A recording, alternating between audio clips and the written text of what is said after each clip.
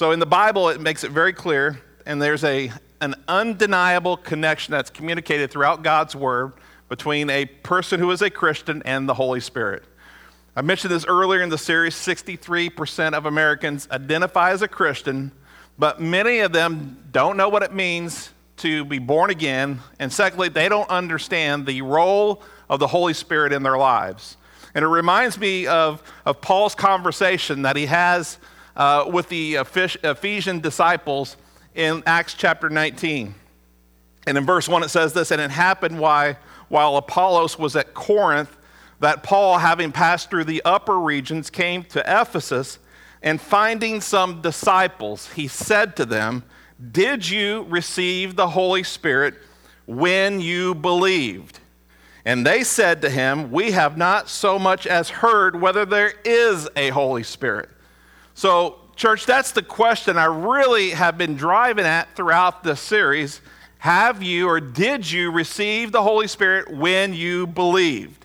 If a person does not have the Holy Spirit doesn't dwell in them, that person doesn't belong to Jesus. And you say, well, how do you say that? Why do you say that? Because that's what the Bible says, Romans chapter 8. "But you are not in the flesh, but in the Spirit, if indeed the Spirit of God dwells in you. Now, if anyone does not have the Spirit of Christ, he is not his." The Spirit of Christ is the Holy Spirit. The Spirit of God dwells in you, it says. Now, if anyone does not have the Spirit of Christ, the Holy Spirit, he is not his. You don't belong to him. So it doesn't matter if we believe in Jesus, identify as Christians, or maybe you were born to dedicated Christian parents, and you do not become a Christian by merit or by heredity. You must be born again. We become a Christian when we repent of our sins, turn our hearts to Jesus with genuine faith, and we receive the Holy Spirit. The Bible says that it's God's desire that none should perish, but that all should come to repentance.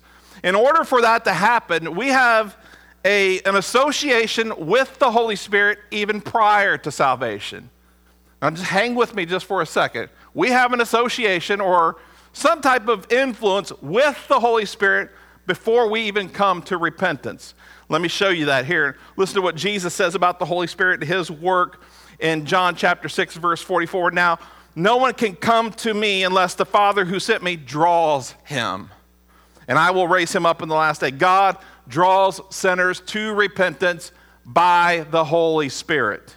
Jesus, speaking about the Holy Spirit, says this in John 16:8, "And when he has come," and speaking of the Holy Spirit, "he will convict the world of sin and of righteousness and of judgment." The Holy Spirit will convict sinners of their sins, giving them a chance to either accept or reject that conviction. They will either repent of their sins, or they will harden themselves more to the work of the Holy Spirit. I will never forget the night that I first experienced the convicting power of the Holy Spirit for myself. You probably know this. I've mentioned it before. If you didn't, I didn't grow up in church. I didn't grow up in a family that went to church. It was almost 30 years ago when I got saved, but I was sitting in my truck, and quite frankly, I was going to go to a bar and meet with some friends of mine after work. And as I sat there in that bar, I felt conviction, just instant conviction.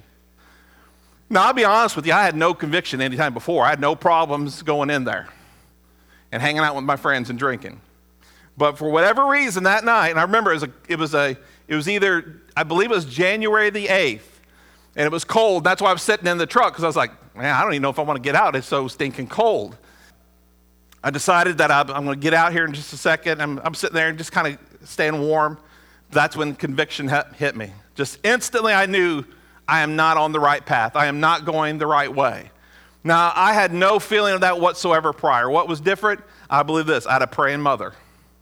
And the Holy Spirit began to draw me, gripped my heart in that moment. And I said, you know what? I'm not going to do this tonight. I'm going to go home, and I'm going to go to church. Went home that night, asked my mom, said, hey, are you going to church the next morning? Of course, she was. By then, she had given her life to Jesus. She'd been serving the Lord for about a year and a half. So I said, I'm going to go to church with you. But I had a good idea. I took backup with me. I called Jenny. And I figured that way if things went bad, that I always had a way to get out. We could just leave. You know what I'm saying? But I took Jenny with me, and she went to church with me. And I'll be honest with you, I didn't get saved that Sunday. But the Holy Spirit had already put his meat hooks into me. It already began to work in my life. I could feel the presence of God in that church. I knew something was different in that building with those people. And over the course of the next few weeks, I started going to church.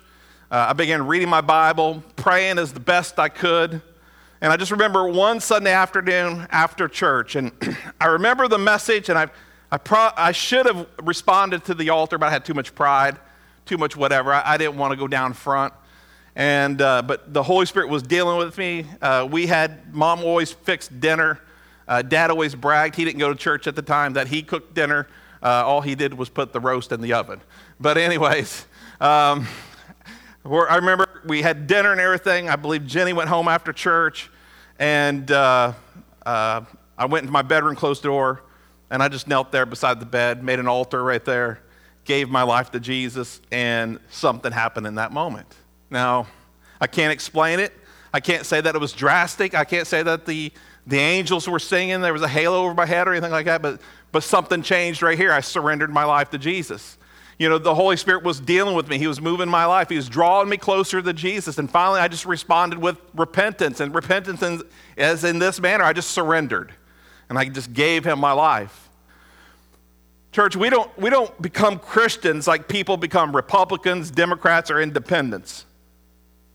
You know, you don't just check off a form and say, I'm a Christian, and there it's so. I believe I'm a Christian, I identify as a Christian. That doesn't work. Because Paul was very clear with the Ephesians. Did you receive the Holy Spirit when you believed? And if you received the Holy Spirit, you should know that. I know something changed in me. I look back now, I know what happened. The Holy Spirit came into my life. He dwelled in me. And that was the difference. He made me a new person. And I'm just saying this, we can't just identify as Christians and it's so. You must be born again. Jesus made that abundantly clear. We become Christians not by so much a decision, but really by commitment and then an experience. We are born again by the Spirit of God.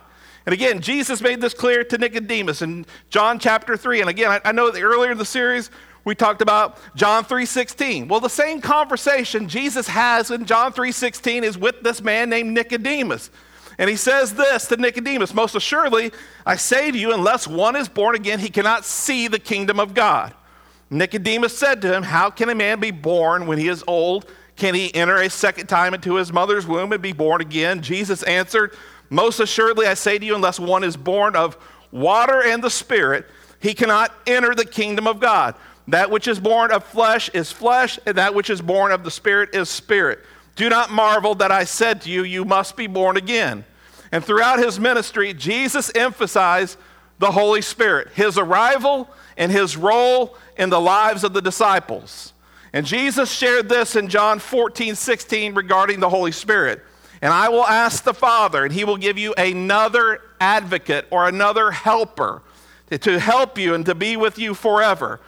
Verse 17, the Spirit of truth. The world cannot accept him because it neither sees him nor knows him. But you know him, for he lives with you. And look at this, and he will be in you.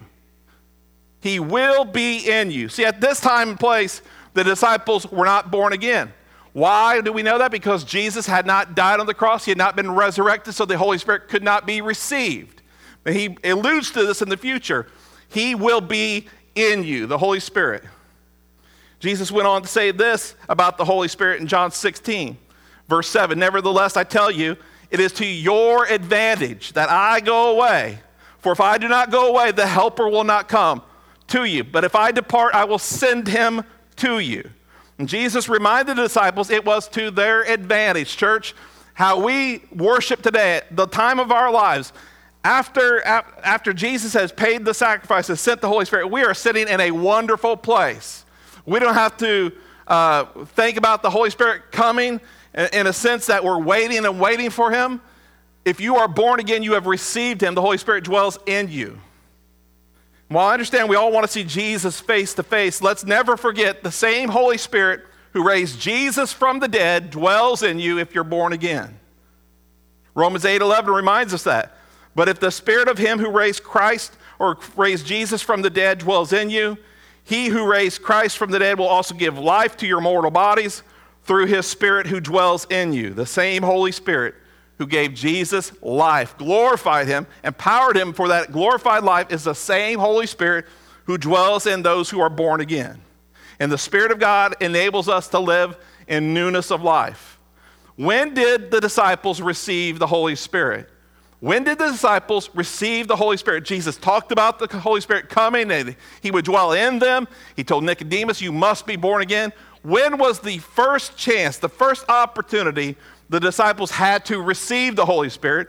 And we know that was on the night of the resurrection in John chapter 20, verse 19. Then that same evening, or same day at evening, being the first day of the week when the doors were shut, where the disciples were assembled for fear of the Jews, Jesus came and stood in the midst and said to them, peace be with you. When he had said this, he showed them his hands and his side. Then the disciples were glad when they saw the Lord. So Jesus said to them again, peace to you. As the Father has sent me, I also send you. And when he had said this, he breathed on them and said, receive the Holy Spirit. The disciples received the Holy Spirit that evening, the evening of the resurrection. That's the moment they were born again. If you look at the lives of the disciples prior to new birth and you compare it with their lives after new birth, there is an undeniable difference between the two. The way the disciples lived and functioned before receiving the Holy Spirit, they were following Jesus, but they weren't born again. And you compare that to the way they live after they received the Holy Spirit and live for Jesus, it's a complete different picture. Prior to new birth, the disciples didn't have a new nature. They didn't have the Holy Spirit inside them, empower them. They couldn't serve Jesus as Lord. But when you are born again, you have a new nature. The Spirit of God dwells in you, and he can empower you to live in newness of life. I'm not saying the disciples were perfect after receiving the Holy Spirit, because they weren't. And just like you and I, if you're born again, you're not perfect. But here is the change. He's given you a new nature, a new heart, new desires, and you can serve God. You can serve Jesus as Lord. And if you look at the book of Acts and you read through the book of Acts, Peter, for example, is a wonderful example. Paul is another great example. When you look at his life and Paul's life and many of the other disciples, there is this change that takes place in church. We should experience that same change. There's not a different Holy Spirit. There's not a different power. There's not a different level that's available to us. If we are born again and the Holy Spirit genuinely lives in us, there should be a change. These people aren't any better than you and I. They aren't more deserving than you and I. In fact, I would say this, now more than ever, we need the Holy Spirit. The only difference between us and them is our desire and their desire. The disciples were hungry for God, and we see that evident in their lives. Hungry for all that God had promised them. I pray we become more hungry for God's presence and his promises. On the evening of the resurrection, the disciples received the Holy Spirit. They were born again. For the next 40 days, Jesus spends with the disciples. Remember, we forget that period of time. So important. For three and a half years, they really have trouble understanding what he's teaching. They get confused. They don't always get it. But these next 40 days, a resurrected Jesus spends with disciples who are born again. They get it. And we know they get it because look at their lives afterwards. Jesus gives them the teachings about the kingdom of God, and they put it into practice after he ascends into heaven. So he spends 40 days with them after the resurrection, and he says this to them in regards of the promise that they will receive. Acts chapter 1, verse 4. Remember, at this time, they are born again. They've received the Holy Spirit when Jesus shares these words with them in Acts chapter 1. And this is right before he ascends into heaven. And being assembled together with them, he commanded them not to depart from Jerusalem, but to wait for the promise of the Father, which he said, you have heard from me. For John truly baptized with water, but you shall be baptized with the Holy Spirit not many days from now. Verse 8, but you shall receive power when the Holy Spirit has come upon you, And you shall be witnesses to me in Jerusalem and all Judea and Samaria and to the ends of the earth. The disciples are born again. They receive the Holy Spirit on the evening of the resurrection. The Spirit of God dwells in them. But Jesus tells the disciples to wait in Jerusalem until they were baptized with the Holy Spirit. And once they receive that promise, they are empowered to be a witness. They're instructed to go and be witnesses. When we read the book of Acts, that's exactly what takes place. The disciples leave the upper room after receiving the baptism of the Holy Spirit, and they go out and they become witnesses. Church, God wants to pour out his Spirit on us today. Now more than ever, this world desperately needs Jesus. It desperately needs witnesses. As we can see from the example of the disciples and all the other examples from born-again believers in the book of Acts, the baptism of the Holy Spirit is something that is separate and distinct from salvation. Again, the night of the resurrection, the disciples received the Holy Spirit. On the day of Pentecost, which is 50 days later, is when they received the baptism of the Holy Spirit. This promise of the Father, we see in Acts chapter 2, verse 1, when the day of Pentecost had fully come, they're all in one accord in one place, and suddenly there came a sound from heaven as of a rushing mighty wind, and it filled the whole house where they were sitting. Then there appeared to them divided tongues as of fire, and one sat upon each of them. And they were all filled with the Holy Spirit and began to speak with other tongues as the Spirit gave them utterance. Now, the baptism of the Holy Spirit isn't about tongues. Did the disciples speak with other tongues as they received the baptism of the Holy Spirit? Yes, undeniable. This took place. But we get so fixed on tongues, and I don't know why, when we should just be fixed on receiving the promise. When it comes to receiving the baptism of the Holy Spirit, seek Jesus. He is our baptizer in the Holy Spirit. He sends us the Holy Spirit. If you seek tongues, you are seeking the wrong thing. You don't seek tongues, you seek Jesus. You seek his promise. If you receive the baptism of the Holy Spirit, tongues will be a sign. But it's not necessary for us to focus on tongues. That's what people do. They come to receive the baptism of the Holy Spirit, all they think about is tongues. Focus on receiving a promise from Jesus. That's all you got to do. Receive that promise from him by faith. It's been made available to you. The only consistent physical manifestation that we find documented throughout Scripture that is associated with the baptism of the Holy Spirit, the only consistent one that you find in each of the 4 examples in the book of Acts is tongues. Are there other things that take place? Yep, but the only consistent one in all 4 is tongues.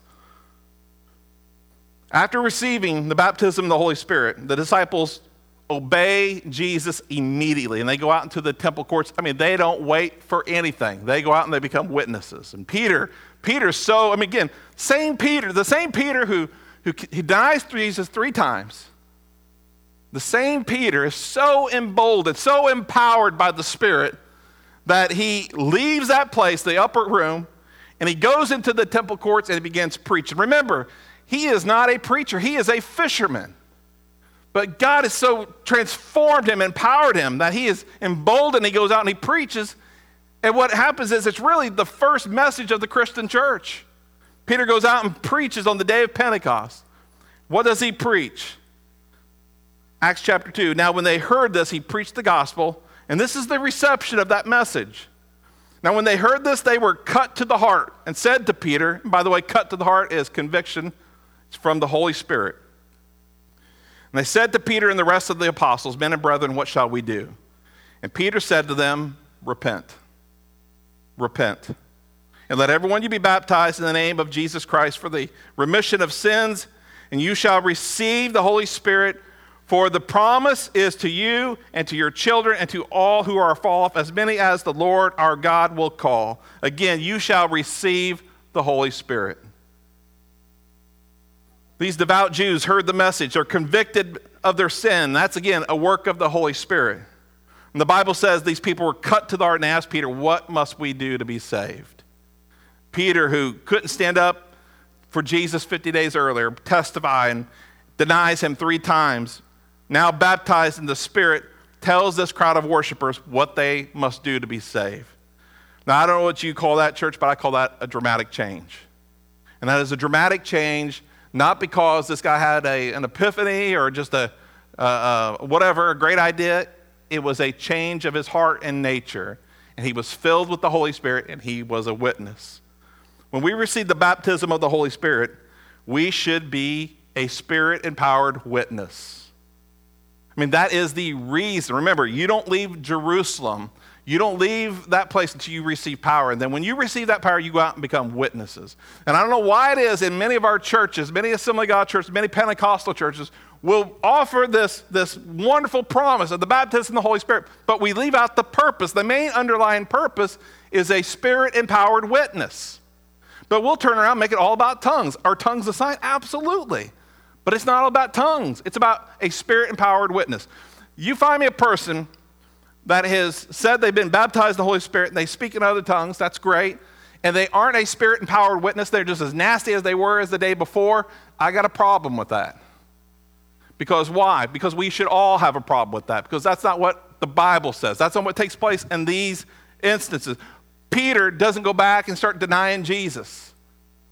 He's a Spirit-empowered witness. And again, tongues are a sign in receiving the baptism of the Holy Spirit, but it's not all about the tongues. Here are the results of Peter receiving the baptism of the Holy Spirit and being a Spirit-empowered witness. And this is what takes place. After he preaches the gospel, he tells them what they must do to be saved. This is what takes place in verse 40.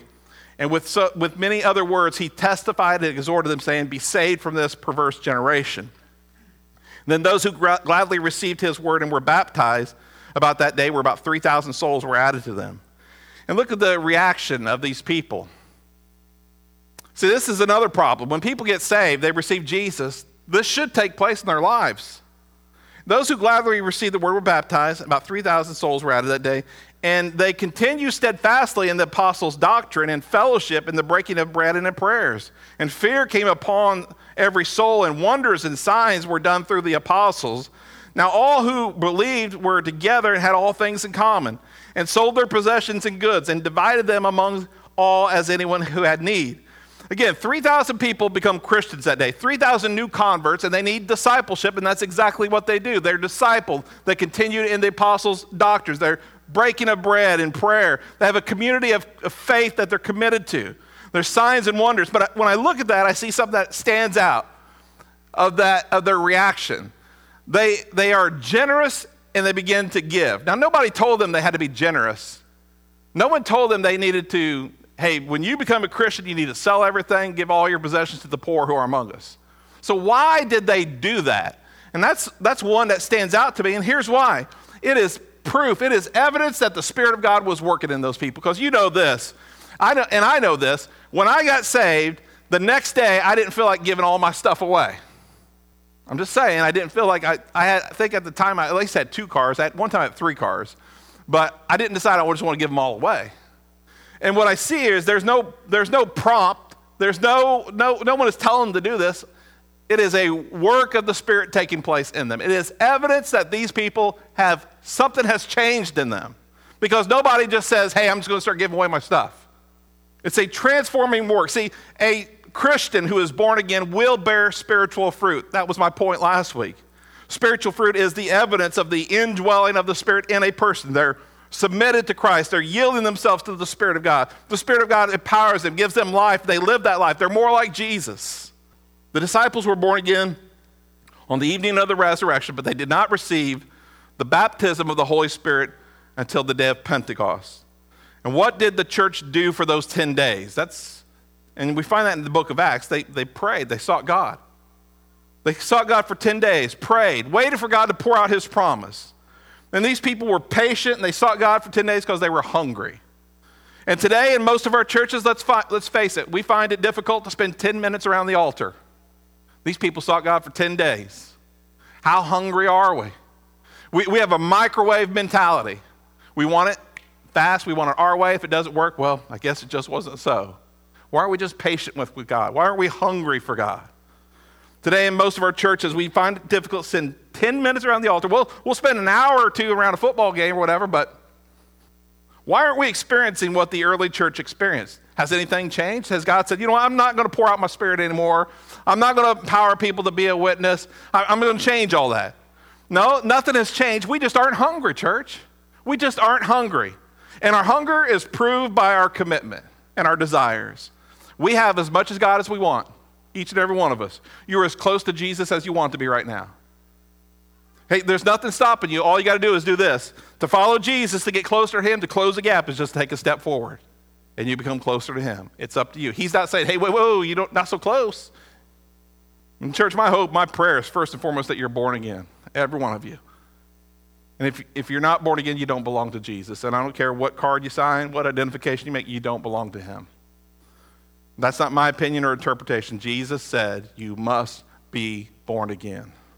Secondly, my hope and prayer is this, that you receive the same promise the disciples experienced on Pentecost. That you're filled, empowered, baptized, immersed, anointed, whatever you want to say, with the Holy Spirit. The night I received the baptism of the Holy Spirit, I didn't know what I was getting into. No clue whatsoever. I remember this, that there was a guest speaker. He just asked the church, are you hungry for God? Are you hungry for God? And I was hungry for God.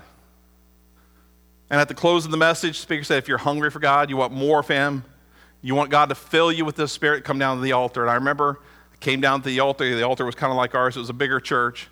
But I came down front, center. I was sitting on this side of the church, came down front, center, left. And as he goes down off the platform, begins praying for people, he begins at the left side of the altar. And I just began to worship God. I didn't know what he was doing, what he was saying or anything. I just began to worship the Lord, ask God to fill me with the Spirit. By the time he got to me, he goes, and I vividly hear him say this, he's already speaking in tongues. And then I realize he's talking about it. The next thing I know, he's praying for me, and I'm laying on the floor. I'm laying on the floor. I'm looking up the ceiling. My mom's crying. She's crying tears of joy. And Jenny's going, her eyes are like this. Are you okay? Are you okay? Because she's just as bewildered as I am. I have no clue what I've just gotten into. I don't know what just happened. I mean, I was standing, I was praying, I'm now speaking in tongues, I'm laying on the floor. What is this about? All I did was this. I responded because I was hungry. From that moment on, I was born again. God changed me, and I was changing, I was growing. But at that moment, something changed in me completely. Something happened to me dramatically. It was just different. And all I knew was this. When I first got up was, I just spoke in a language. I don't even know what it was. And what is that about? And after my experience, everything changed. There was an urgency in my spirit. There was an urgency to draw closer to God, to live holy. There's an urgency to share the gospel. And soon that desire in me became more than just leading people to Jesus and going to church. And no, from that moment on, God called me into ministry. From that day on, that became my pursuit. I figured this. I lived the first 21 years or so of my life for the devil, for myself. Now I'm going to live my life in full dedication to Jesus. And that's exactly what it is. I tried to go to Bible college. That didn't work. I was like, this is not for me. That's not the path for me. You know, I want a little expedited plan here. Can we work out? So I came back home, met with my pastor, and he told me, listen, the Assemblies of God have a ministerial program. It's through the Berean School of the Bible. You get your credentials that way. You can stay home. You guys, I know you and Jenny want to get married. You get married, and you can work your way through credentials. And all I'm saying is my ministry calling wasn't based on my qualifications or my education. It was based on the Spirit of God upon me. And I just responded by faith. You know, in those days, today it's a lot easier. Corey, you can remember this. There were certain districts, you don't do anything in those districts unless you have credentials. For whatever reason, God opened the door for me, and I took it. And I was a full-time pastor before I had my credentials.